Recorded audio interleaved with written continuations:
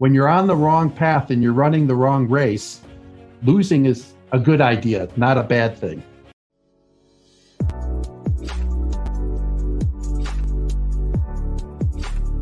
Thrive friends, this is your host, Dr. Solomon.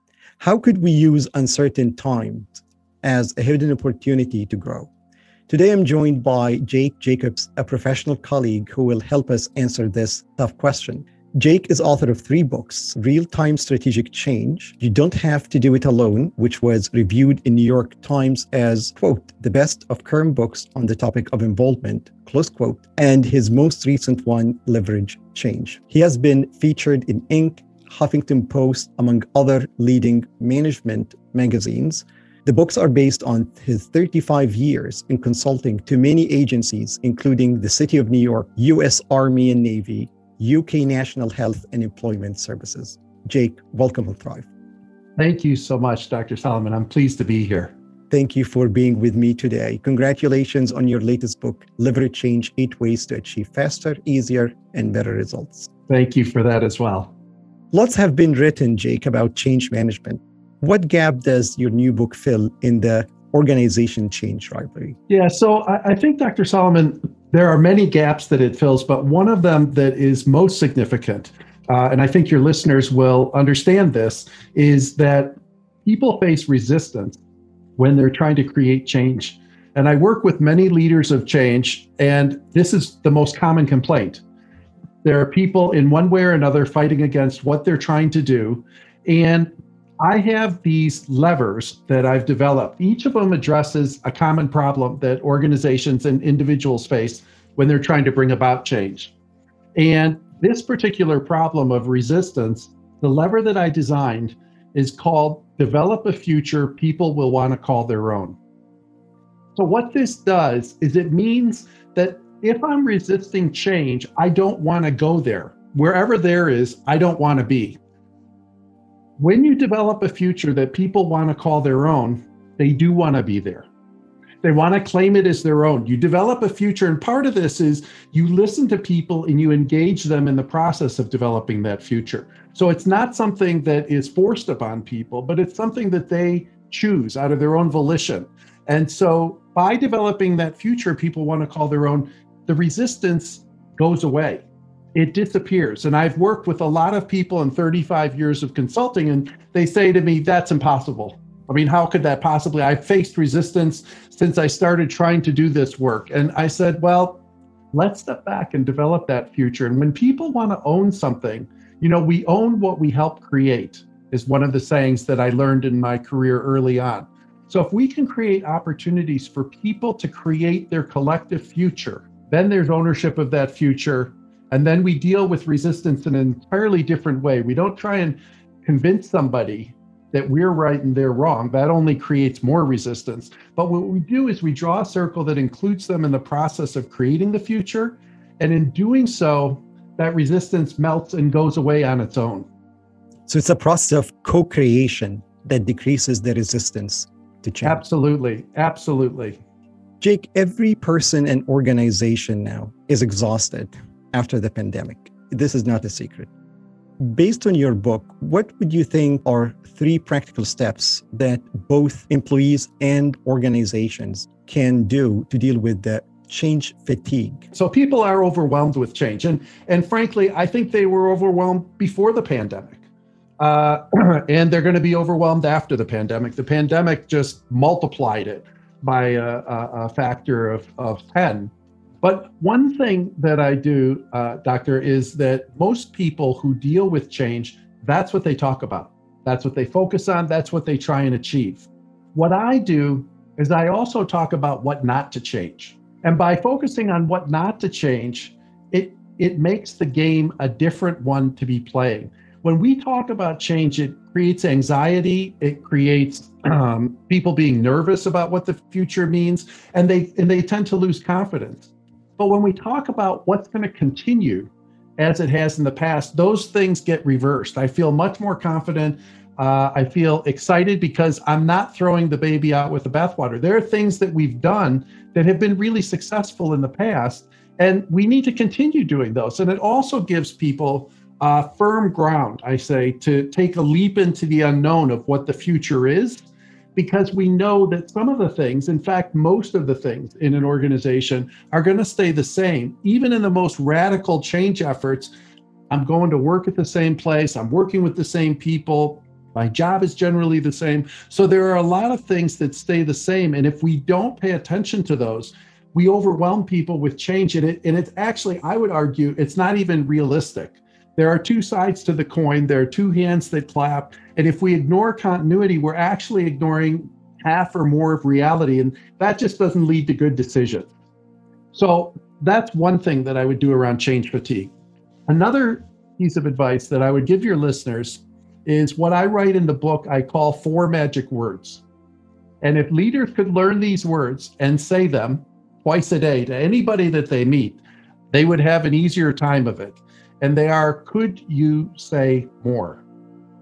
And what this means is it's an invitation to people to get on the playing field. It's saying to them, I value what you have to say. I can learn from you. And this creative future that we talked about creating, the collective future, that's how it becomes possible, is that we stop, look, and listen, and we create space for other people to step into it. I talk often with leaders about letting go, about caring less.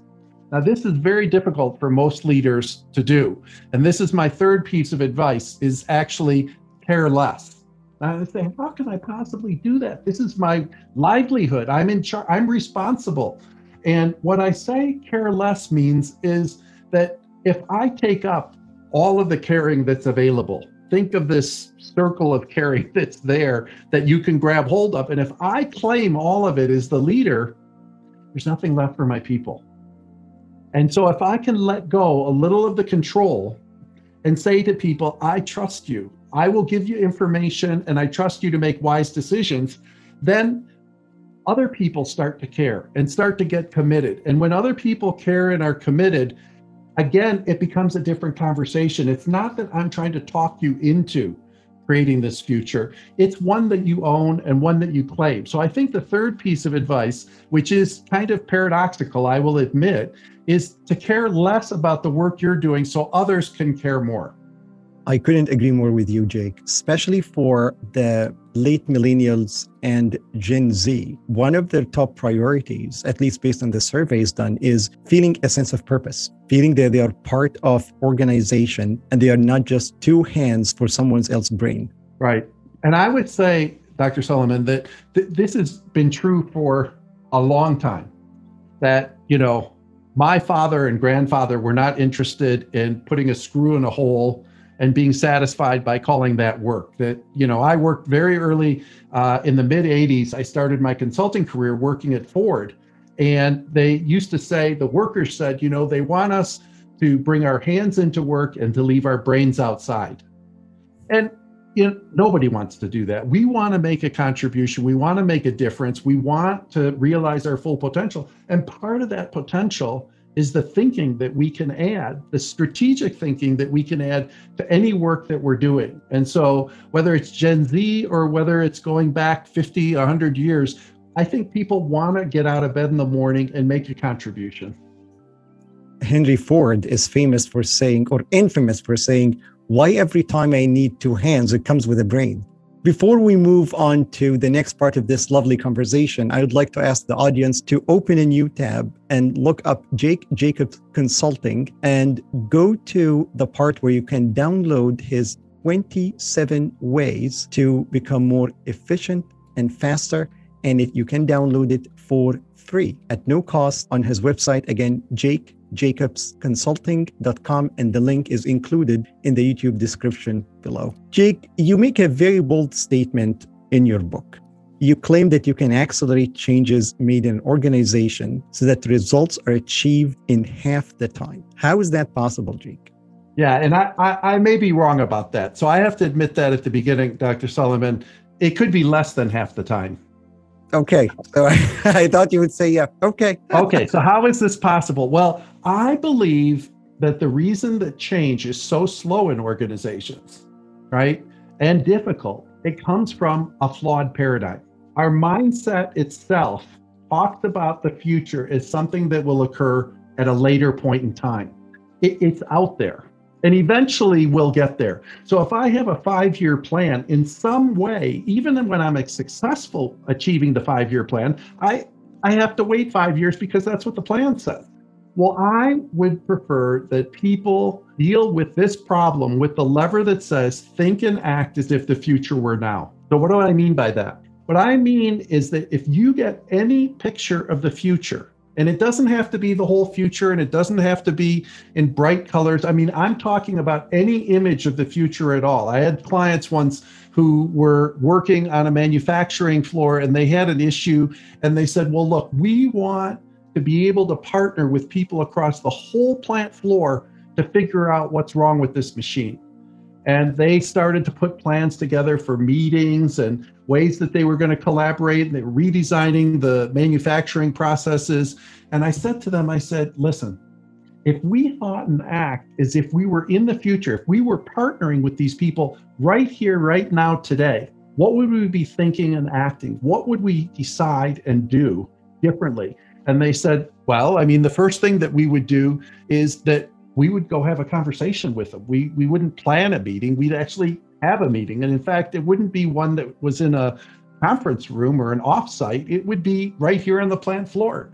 And so I said to them, go have your conversation. Think and act as if the future were now. Rather than waiting for some point in time when you're going to get around to it, you start behaving differently today. And what you tend to find is the line between the present and future starts to get blurry. I don't know, was what I just did, because it was as if the future were now, but was that part of the present, or was I actually acting in the future? It gets confusing for people. And I think it's a really, really healthy confusion, because it leads to an increase in what I call the believability index. And what I mean by that, Dr. Solomon, is people look left and right in organizations to say, is this for real? Is this change going to stick? Is this too shall pass? You know, I've seen it come and go, and this will go too. And so people have a lot of negative views of change. And I say to them, yeah, it makes sense why you do. But when you think and act as if the future were now, I start to look left and right at my colleagues, and they're behaving differently.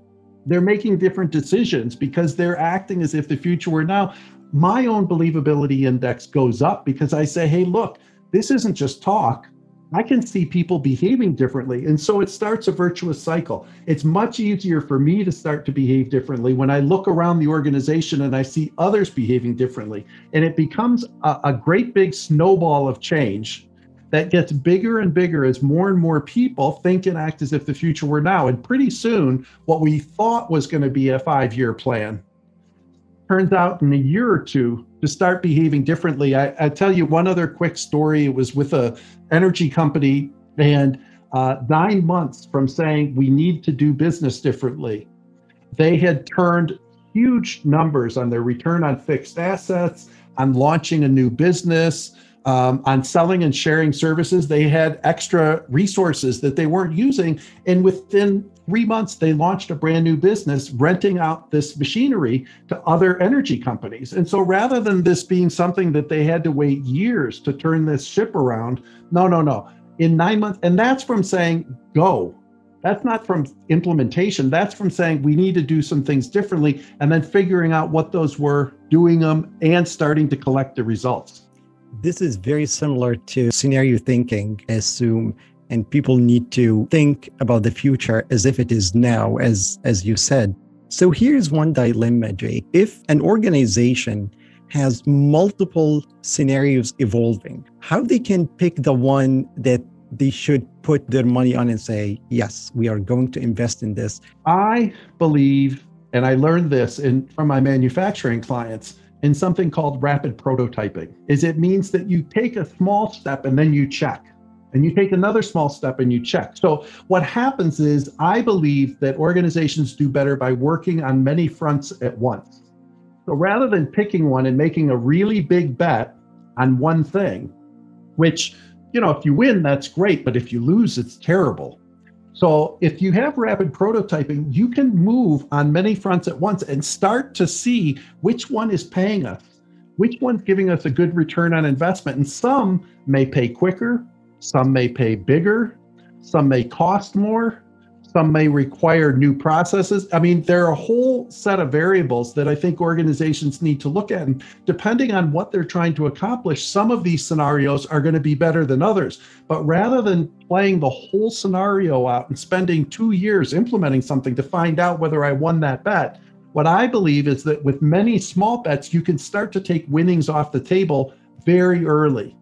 And so rather than, again, having to wait to get these returns, my clients have said to me in the past, and we have this group consultation program I was talking to you about earlier, where a group of leaders comes together and works through the levers as a group, as a team.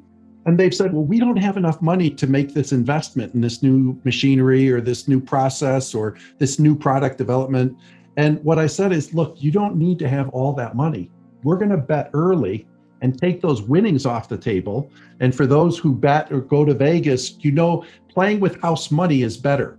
So if I win early, I can start betting with the money that I won. The rest of it, I can go put in my pocket and not worry about losing. In this case, those winnings that I take, I can invest. And so over time, I start to have, in fact, more time, money, and energy, more resources than I started with. And those are the ones that we can start investing with. Thank you for sharing this, Jake. And people who are watching us, if you haven't done this already, open a new tab, look up Jake Jacobs Consulting, and download the 27 ways to make your change work faster, easier, and better. The download is for free, and Jacob has 35 plus years experience in involvement in change management, and I'm sure you will learn a lot from his insight. As this wonderful conversation is coming to an end, I'd like to ask you the question I ask every successful person I interview on Thrive. We all had setbacks where we managed to go from striving to thriving. Would you mind sharing one of yours and how you managed to overcome? Yeah. I worked as an independent consultant or small consulting firms for a number of years.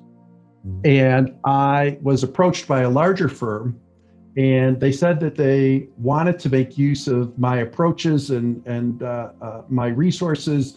And I said, that sounds really exciting. That sounds like I could have greater impact by joining a larger organization. And what I found out, Dr. Solomon, was that was not the case. They actually wanted me to do exactly what they had been doing for years, and they wanted me to do the same thing. And I was there for 2 years, and I used to, the metaphor I have is that I used to stand up and run as hard as I could in trying to add value in the ways I thought I best could. And I would run into a wall, and I would hit my head, and I would fall down on the seat of my pants, and I would dust myself off, and I would walk back to the starting line again. And then I would run again, trying to add value the best way I knew how. I did this for 2 years. My head hurt at the end of it. And it was very humbling because I had not failed in this way before in my life. I went to school, I graduated summa cum laude. I played sports, we won league championships. All these things, I wrote my first book when I was 32 years old, and it was a bestseller. So I had a whole string of achievements that I was looking at, and I was quite humbled because I could not figure out how to be successful in this consulting firm.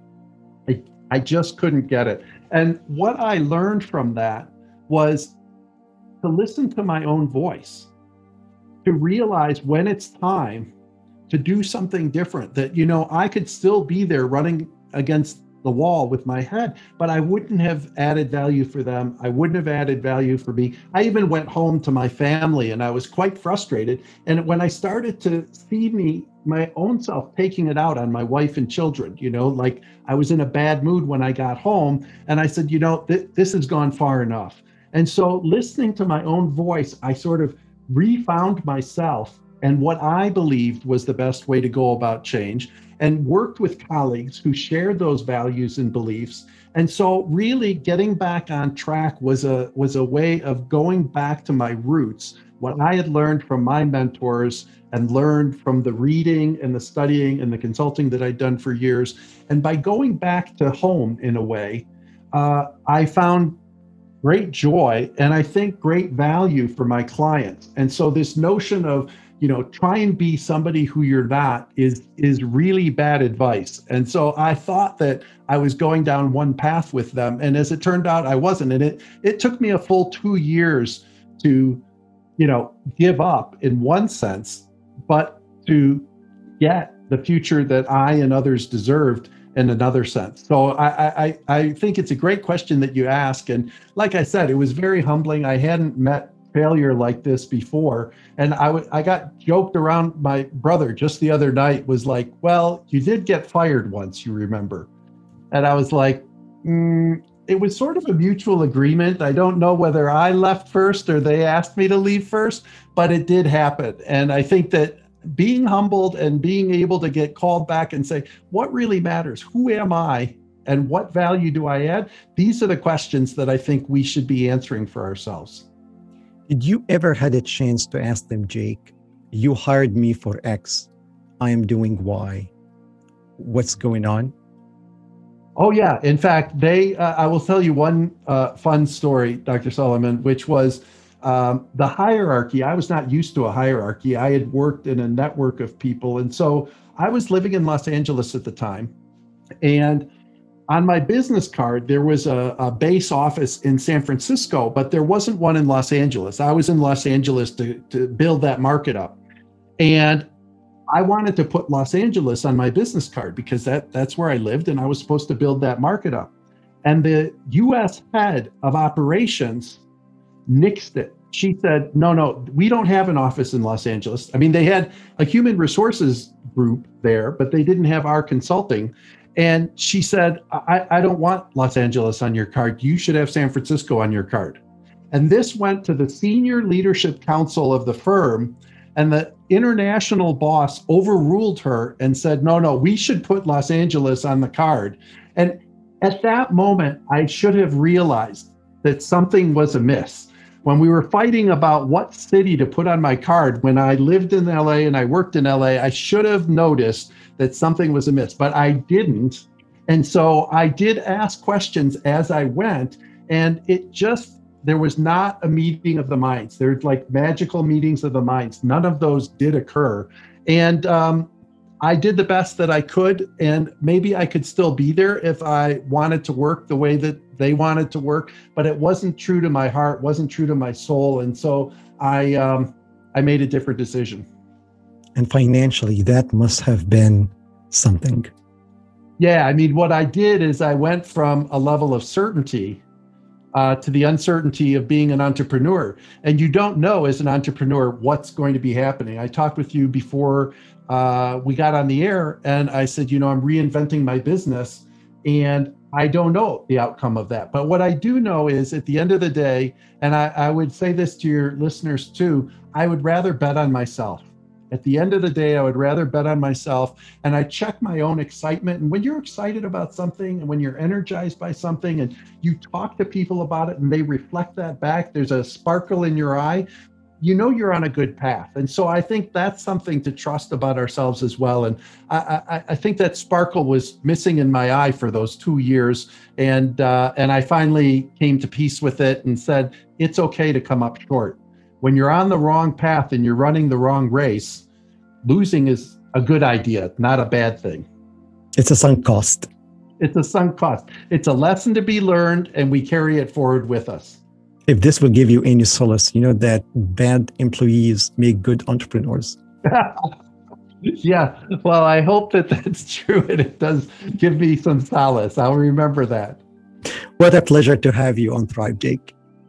Thank you. I've really enjoyed myself, and I hope that people have gained value. And you've mentioned a couple times that 27 ways. What people will find is each of the 8 levers has 3 or 4 ideas on it. And I purposefully came up with immediate actions that you could take. So like if you want to prove that this is worthwhile for you, like, should I even get the book?